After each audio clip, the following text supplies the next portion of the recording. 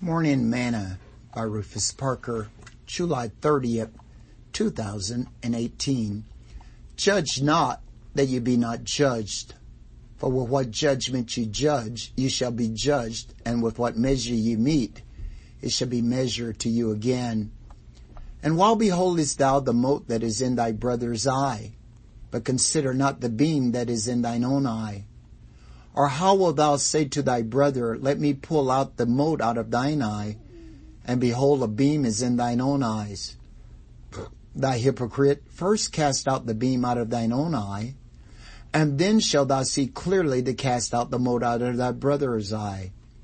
Give not that which is holy unto dogs, neither cast ye your pearls before swine, lest they trample them under their feet, and turn again and rend you.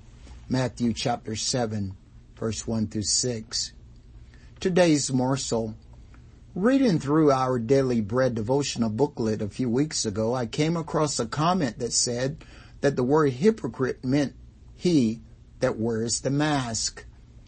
So I looked up the word in the Greek for its meaning, and I found it was the word hapkoretes, which means an actor under an assumed character, stage player, that is figuratively a dissembler, a pretender, to give a false or misleading appearance, to conceal the truth or real nature of. As born-again believers, we must never allow this word to identify us. If we say we bear the name Jesus, then we must be a true portrait of him. When others sees us, they must see him. He told Philip, he that have seen me have seen the Father.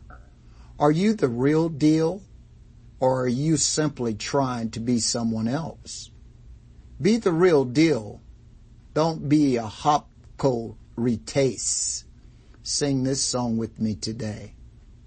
To be like Jesus, to be like Jesus, on earth I long to be like him, all through life's journey, from earth to glory, I only ask to be like him. Thought for today, only actors disguise themselves and wear a mask.